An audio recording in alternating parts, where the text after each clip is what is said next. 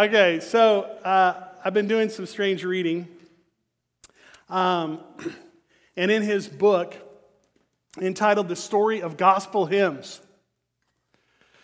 published in 1906, a guy by the name of Ira Sankey writes about a time when he sang for a guy named Dwight Moody at a revival meeting in Brockton, Massachusetts in 1886. And Sankey writes this: "One night a young man rose in a testimony meeting and said, 'I'm not quite sure, but I'm going to trust. I'm going to obey.'" And Sankey continues to write, "So I just jotted that sentence down. And then I shared it with my friend, the Reverend John Sammis, who was a Presbyterian minister, who turned it into a hymn. And this tune was born. When we walk with the Lord in the light of His Word, what a glory He sheds on our way. While we do His good will, He abides with us still, and with all who trust and obey. Not a burden we bear, not a sorrow we share, but our toil He doth richly repay. Not a grief or a loss, not a frown or a cross, but is blessed if we trust and obey. But we never can prove the delights of His love until all on the altar we lay. For a favor He shows, for the joy He bestows, are for those who will trust and obey. Then in fellowship sweet we will sit at His feet, or we'll walk by His side in the way. What He says we will do, where He stands we will go. Never fear, only trust and obey." Do you know this week was the first time I ever heard that hymn? I didn't grow up in the church, and as I was reading that, I consulted the YouTubes, and I found several versions of that hymn. And the best version I found out there was by Big Daddy Weave. And man, it is so good. So if you don't get anything else out of the message this morning, go to YouTube and listen to Big Daddy Weave's version of Trust and Obey. It'll really encourage you. This is the big idea that Luke tries to help us understand about who Christ is and who we are around Jesus' temptation in the desert. That overcoming temptation is about trusting the Father and obeying His word. That's how it works. I want to encourage you to open your Bibles to Luke chapter 4, verses 1 through 13. In the blue Bible, that's going to be on page 859. 859. And we're not going to have screens this morning because I really want to encourage you to open a Bible and follow along verse by verse as we go through God's Word and continue to ask the Spirit of God to make His Word come alive and effective in your life. This is really, really important. Luke chapter 4, verses 1 through 13, blue Bible, page 859. Jesus was tempted in every way as we are, yet did not sin. What that means is that He remained true to His identity. And the way that Jesus remains true to His identity is by trusting the Father and obeying His word. And as it was for Jesus, so it is for us, that we overcome temptation by remaining true to our identity in Christ. And we stand firm in Christ by trusting the Father and obeying His word. And so right off the bat, there are three crucial pieces that Luke wants us to see. He wants us to understand the context of what Jesus is doing and why Jesus is doing it. Look at verse 1. Jesus was led by the Spirit. Led by the Spirit. You know what that means? That means that the temptation of Jesus is a part of God's plan. This is God's initiative. It may seem like a surprise attack by Satan, but the Spirit leads Jesus into this conflict. Now, why would the Spirit lead Jesus into temptation? That doesn't sound very nice. The Spirit's going to lead Jesus into temptation for a very important reason. So remember, here's the context. Because at His baptism, Jesus' identity is proclaimed. And during His temptation in the desert, Jesus' identity is proven. That's what's going on here. Because Jesus is fully human, overcoming temptation will enable him to go to the cross as the unblemished, sacrificial Lamb of God who takes away the sin of the world. And because Jesus is fully God, overcoming temptation will enable him to rise up from the grave as our conquering Savior and King who defeats sin and death and the devil. And so Jesus is led by the Spirit into the desert, not primarily as our example, but as our substitute and Savior. Yes, the way that Jesus overcomes temptation by trusting the Father and obeying His word is our example, is our strategy. But what God is doing here is so much more important than 3 principles for living a victorious Christian life. What's going on here is Jesus being there in our place on our behalf so that His victory can become our victory. And so this is the invitation for us into this story as we think more and more of our life in Christ and Christ's life in us. Look at verse 2. For 40 days he was tempted by the devil. He ate nothing during those days. And at the end of them, he was hungry. I can't even go 40 minutes without a snack.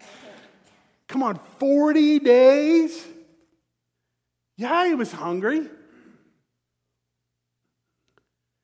There's a couple of interesting things here. You notice that Luke doesn't introduce us to the devil? It's because Luke assumes that we're already familiar with him. Because it's the devil who first tempted Adam, not in a desert, but in a garden. And also you notice that Luke doesn't rehash the story of Israel. Now, he's just written out Jesus' genealogy. And so he assumes that we're already familiar with the story of Israel, especially the 40 days in the wilderness of Israel and how that parallels the 40 years in the wilderness and how that parallels Jesus' 40 days here. This dramatic similarity is really hard to overestimate. Luke wants us to see this. What he wants us to see is that where Adam and Israel failed to trust and obey God, Jesus is now going to succeed. And that's the context of Jesus' temptation in the wilderness. This is what Jesus is doing and why he's doing it and why it makes a difference for us. And Satan hates this. He hates that Jesus has been proclaimed the Son of God, whom the Father loves and is well pleased. He hates it. And so he's going to come after Jesus and attack his identity. And he's going to attack his identity in 3 ways. He's going to tempt his appetite, his ambition, and his approval. And as we see these 3 ways that Jesus is tempted, I want to encourage us to ask the Spirit to show us which of these 3 ways we're most susceptible to the temptation of the evil one. Because just as Jesus is tempted by the devil, so we will be tempted by the devil. To throw off our identity, to move us out of trust and obeying the Lord. So verses 3 and 4, temptation 1, appetite. The devil said to him, if you're the Son of God, tell the stone to become bread. And so in this first temptation, Satan's suggesting that there must be something wrong with the Father's love, since his Son was hungry. The devil's basically saying, why would the beloved and approved Son of God have to experience such terrible hunger? Hey, Jesus, where's your dad? Isn't he supposed to provide for you? Doesn't he care for you?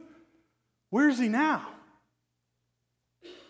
And what Satan is doing is he's subtly using the same approach as he did on Eve in the garden. Eve, God's withholding something from you. Why can't you eat every tree in the garden? If God really loved you, he'd share everything with you. And so likewise, the first temptation of Jesus comes in the form of a challenge. Hey, Jesus, if you're the Son of God, make some bread for yourself. What the devil's trying to do is drive a wedge between Jesus and his Father by getting him to trust his own strength and depend on his own abilities. Hey, man, if you're the Son of God, solve the problem yourself. Fix it. You're hungry. You've got the right to eat. Pick up one of those rocks laying there. Turn it into bread so you can eat. You can do it. And what we eventually realize is that the temptation really isn't about food. It's about trust and obedience. The devil's saying, hey, you don't need God. Trust yourself. Save yourself. Don't wait and depend on God to do it. God doesn't really love you. He doesn't care for you. He doesn't care about your circumstances, and he's not going to help you. Do it yourself. You can do it. And Jesus answered, whoa. It's written. God says that man shall not live on bread alone. What he's doing is quoting Deuteronomy 8:3, where the Lord tells Israel that he was the one who allowed them to hunger in the wilderness and that he was the one who provided manna for them to eat. And when Israel trusted God and obeyed his instructions, they had plenty to eat. But when they got greedy and grumbly and disobeyed God's instructions, they went without. And so Jesus is saying, no. Satan, a man needs more than bread. More than anything else, a man needs God. A man needs to trust God. And God is with me, and I trust him. And I listen to God's word, not yours. I serve God, not myself, and I certainly do not serve you. How is it that the devil comes after your appetite? What it is that you hunger for, what it is that you long for, what it is that you seek to fulfill your life other than God and the things of God. Because here's the deal. Satan seeks you out. And he seeks you out to persuade you to distrust your Father's care and provision. He'll come at you when you're weak and exhausted, when you're hungry and in need, and suggest that you shouldn't wait any longer, that God's not trustworthy, and that you should take matters into your own hands and do whatever you can to help yourself. You can do it. It's so subtle and so sneaky. And that's why the Lord teaches us to pray, give us this day our daily bread. The Lord's not teaching us to ask the Lord simply to provide for physical food. He's inviting us and teaching us to pray a declaration of our trust in God for everything and our willingness to obey him no matter what our circumstance is. In Christ, our posture is to go to God with our daily needs, physical, emotional, spiritual, acknowledging our dependency upon him and asking for his provision in all things in every way. The truth is that you and I need bread for the body. But we don't live by physical bread alone. We also need bread for our soul. We need spiritual nourishment. And the spiritual food we need to remain healthy and grow strong is the Word of God. That's why in our life groups, we do three things. And one of the three things that we do is we sit together and open up the Word of God. And we meet with Jesus through the Word with the help of the Holy Spirit. We soap up together. We read the scripture in 2 or 3 different versions. And then we share our observations of what Jesus is doing and what we think that means. And then we share our applications, what we hear the Lord saying to us about who He is and who we are and how not just to be hearers of the word, but to be doers of the word, to take what we're hearing from the Lord and put that into practice. And then we pray for one another, that we might have the desire and the ability to do what pleases God.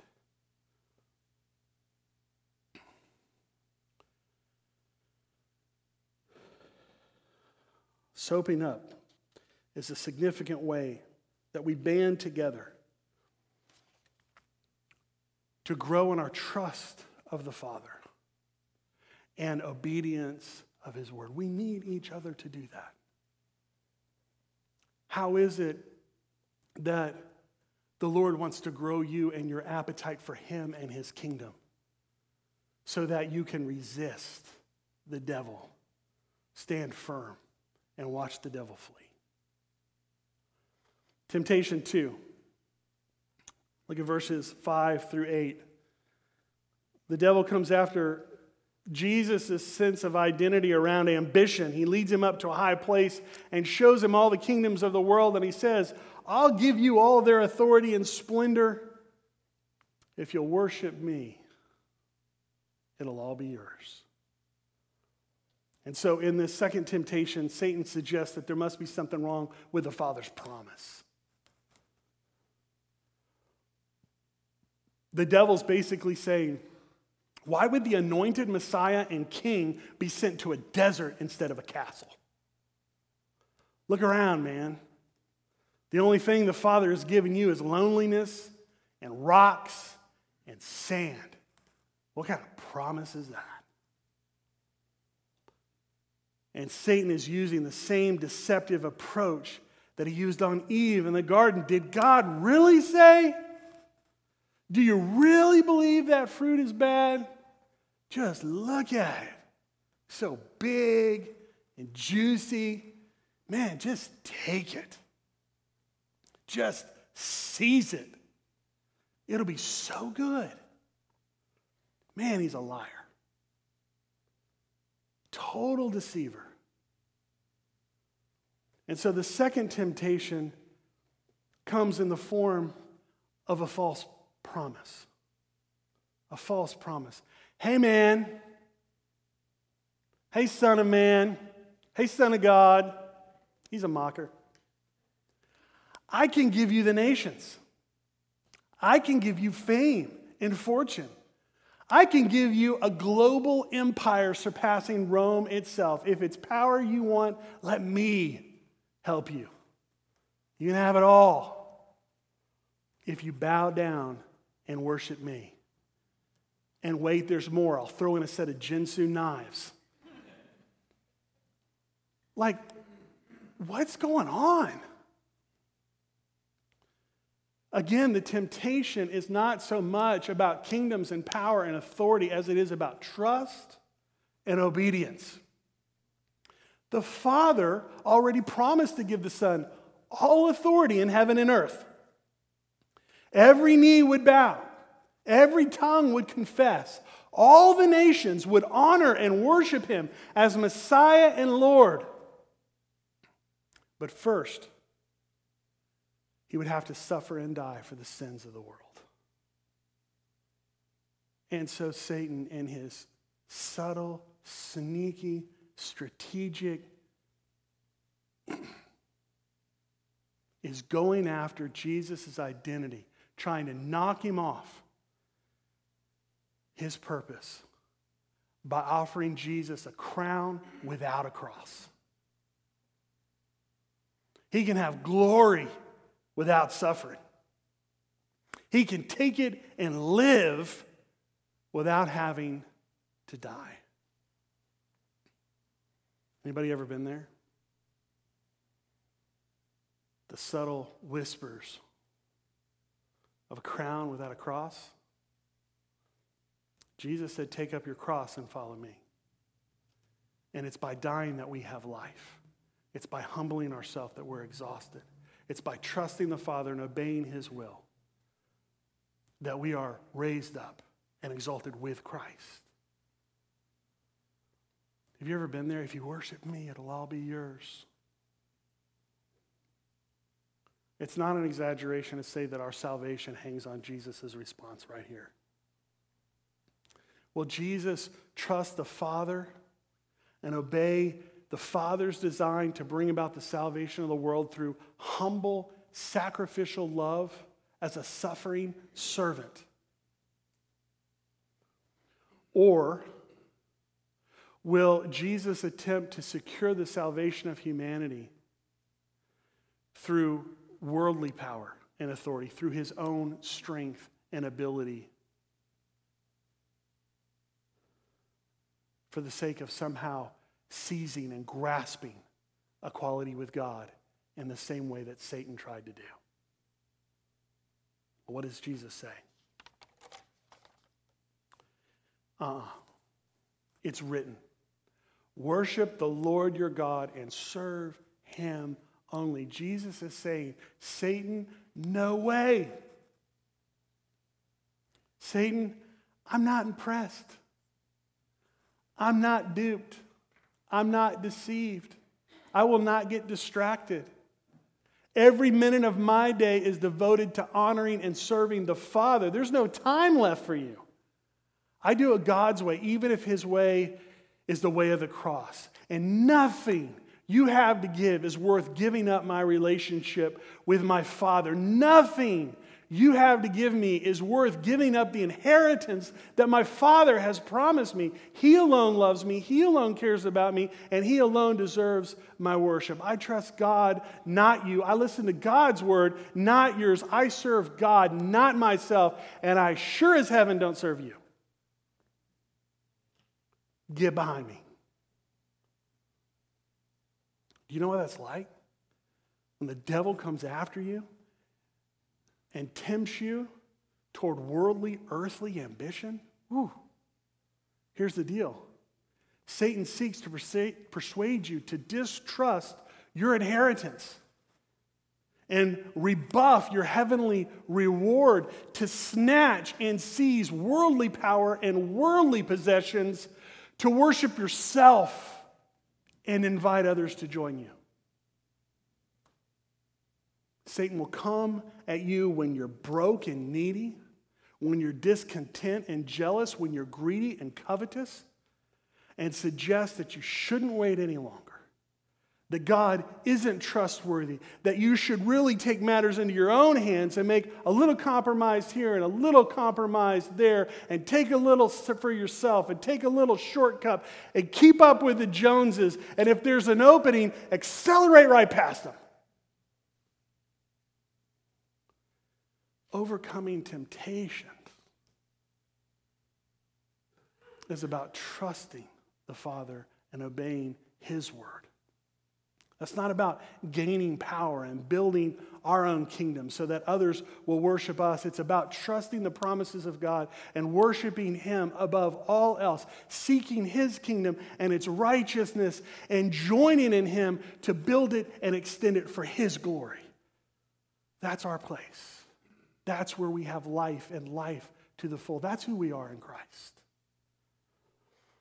And that's why every Sunday we gather here for corporate worship, to confess our sin and to hear the declaration of God's forgiveness and love over us in Christ.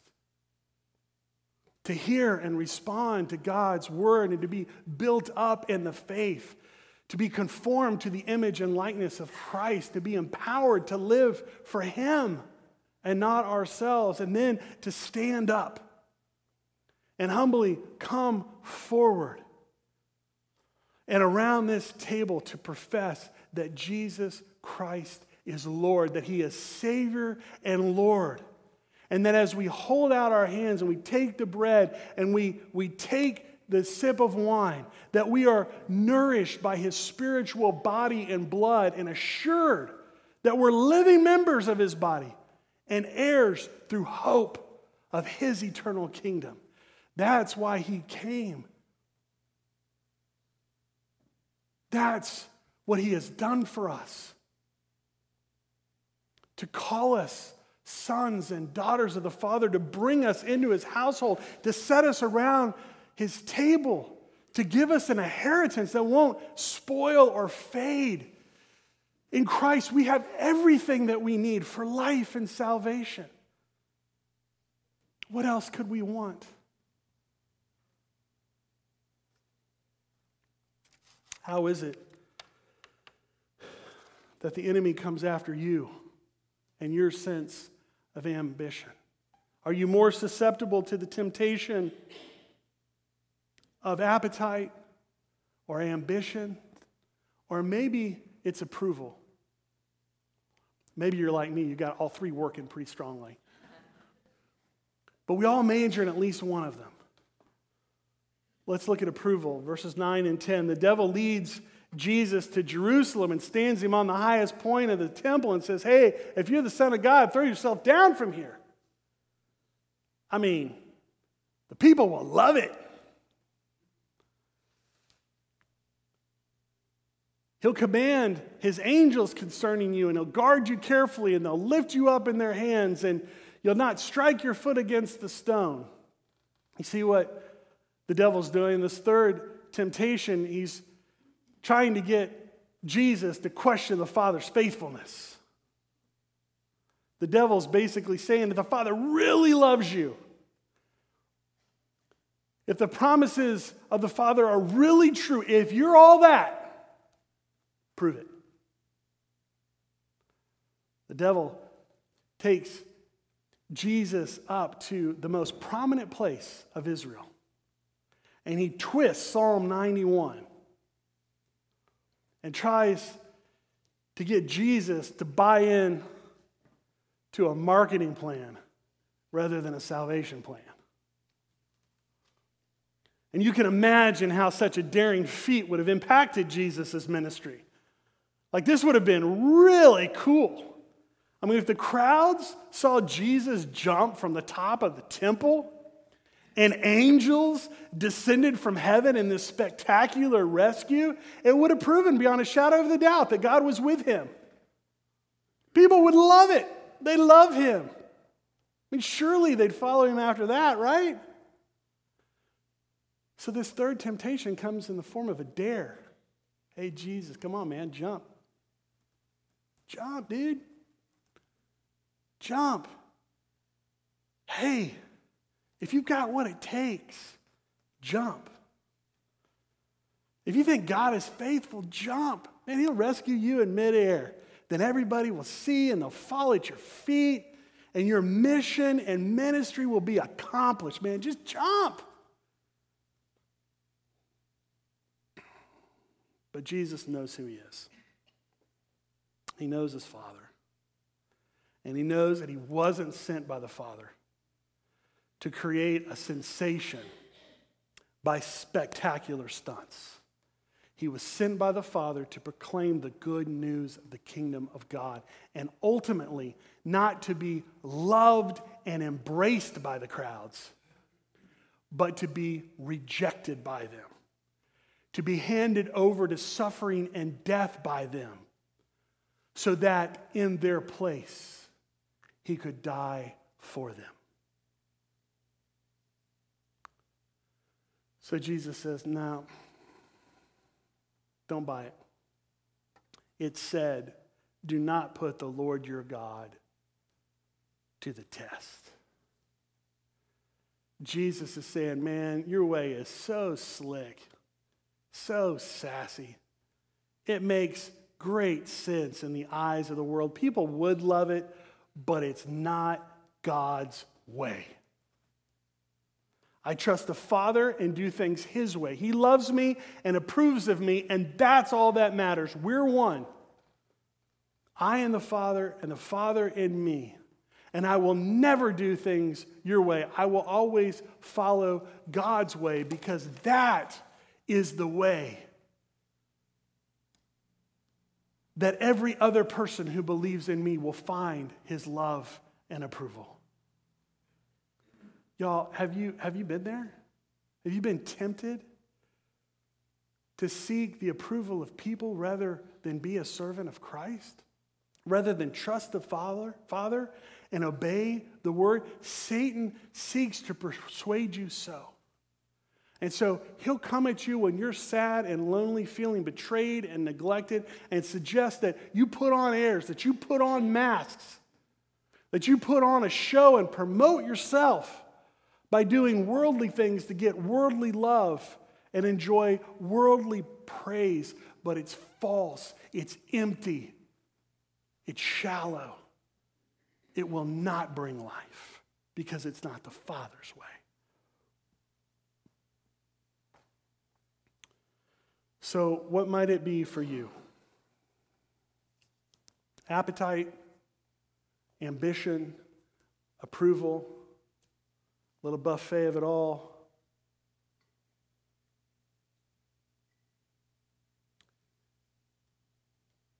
As Blake Coffey shared with us a couple of weeks ago on Vision Weekend, in Unity Principle number 2, there's only one enemy of the church, and it's Satan, and he hates you.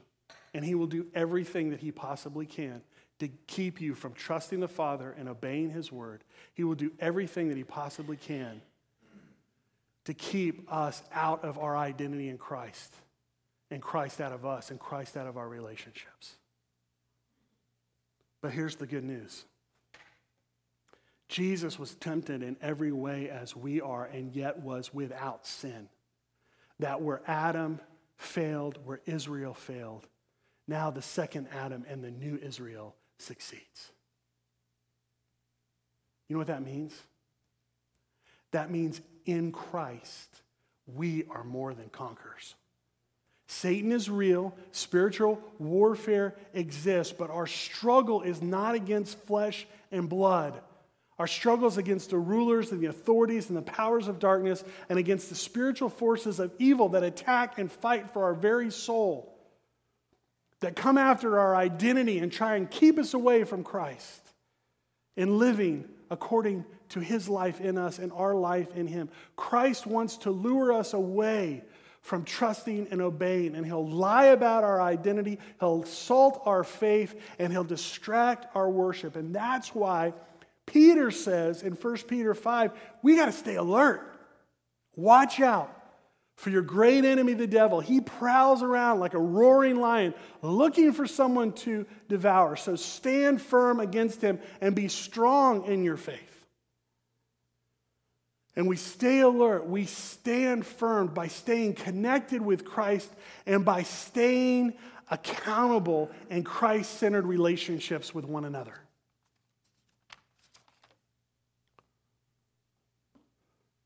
Who knows your vulnerabilities? Who knows whether you're more susceptible to being tempted by appetite or ambition or approval? Who do you share that with? Who prays for you and has your permission to ask you how you're doing with that? Who gives you space to confess your sin and respond to you with grace, not judgment, and encouragement and prayer? Because the devil's poised to pounce, and he'd like nothing better than to catch you isolated and outside the protection of gospel community. That's what a lion does. He goes after the one that's isolated and by themselves and vulnerable.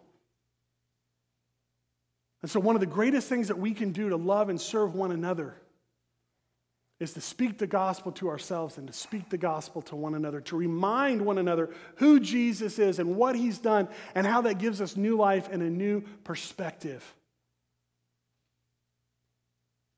When's the last time someone just spoke the gospel over you? I need that every day, y'all. In Ephesians 6, Paul gives us an outline for how to do this. He gives it in the form of a metaphor, armor.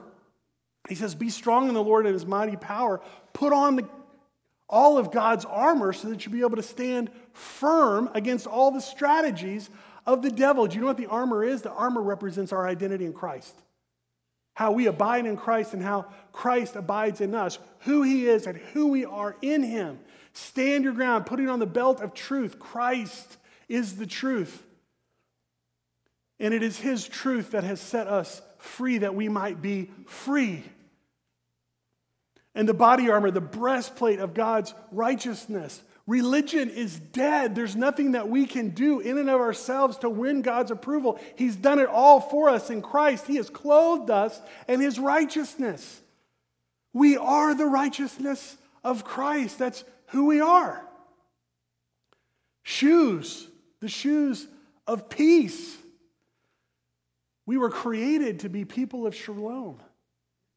Peace with God and peace with one another. And in Christ, we have been reconciled to a right relationship with God and a right relationship with one another. We've been given that ministry of reconciliation. We are people of peace who don't keep the peace, but release the peace. Belts, breastplates, shoes, the shield of faith that stops the fiery arrows of the devil, the helmet of salvation. That the old is gone, that the new has come, that we're new creations, that we have been redeemed physically, emotionally, spiritually, here and now and for all eternity, and the sword of the Spirit, which is the Word of God, that we are meant to wield in season and out of season, delicately and yet firmly. How do you need to be dressed up in the gospel? Who is it this week that needs you to dress them up in the gospel? Reminding them who Christ is and who they are and how therefore to live in grateful response. I mean, this is what happens, isn't it? Someone comes to you and shares a struggle or a hurt, they're anxious or afraid or they're feeling guilty, and all of a sudden it becomes a divinely appointed opportunity to remind them of who Jesus is and who they are in him. And that's what we seize. That's what we share. That's who we are. Paul promises the church in Corinth that God's faithful and he won't let us be tempted beyond what we can bear. But when we are tempted, he'll also provide a way out so that we can endure it. And the first couple of times I read that, I'm like, there's no way. God always gives me more than I can handle. I realized Paul's not writing to a single believer in Corinth. He's writing to the body of believers in the city of Corinth. Which means God will never give us anything that we can't handle as long as we're together, interdependently, trusting the Father and putting his word into practice together. Together. God will never let you down. He'll never let you be pushed past your limit. He'll always be there to help you. He will always come through, and 9 times out of 10, he's going to support you through a relationship because God helps his people through his people. That's a significant part of what it means for us to be a gospel community with unity. Unity with the Father and the Son, just as Jesus prayed. Why he has died and risen. The oneness that he designed for us from the beginning. So who are your people? Who are the 2 or 3 people in your life who will love you and stand with you and support you and defend you and help you abide in Christ and Christ abide in you, no matter what the circumstance, no matter what the difficulty, no matter what the trial, no matter what the accusation, no matter what the temptation? Those people are God-appointed people, and they're important for each and every one of us as followers of Jesus. Jesus never intended us to follow him alone, but in community. Corporately, in life groups, as friends and family. We overcome temptation by remaining true to our identity in Christ and standing firm, trusting the Father and obeying his word. And that happens best in relationship, in gospel community. That's what it's all about. Together, we are more than conquerors through Christ who loves us. Christ has overcome sin and death and the devil, and in him, the victory belongs to us. You know what that means? That means that you are a resistor of temptation. That's who you are in Christ. You trust the Father, and that he withholds nothing from you that is good for you and glorifying to him and his perfect purposes in your life. That's who you are. You don't just hear and read the word, you obey the word and you put it into practice because that's who you are in Christ. He is your good shepherd. You know his voice. You trust his voice. He watches your going out and your coming in, and he will always lead you to streams of living water and green pastures that is good for your protection and the health of your soul. 1 John 3:8 says this: the reason the Son of God appeared was to destroy the works of the devil. Y'all, Jesus' victory is your victory. In Christ, you are an overcomer. In Christ, you are more than a conqueror. In Christ, you have been raised up in victory over sin, over death, over the devil, victorious. That's who you are in Christ. Let's pray.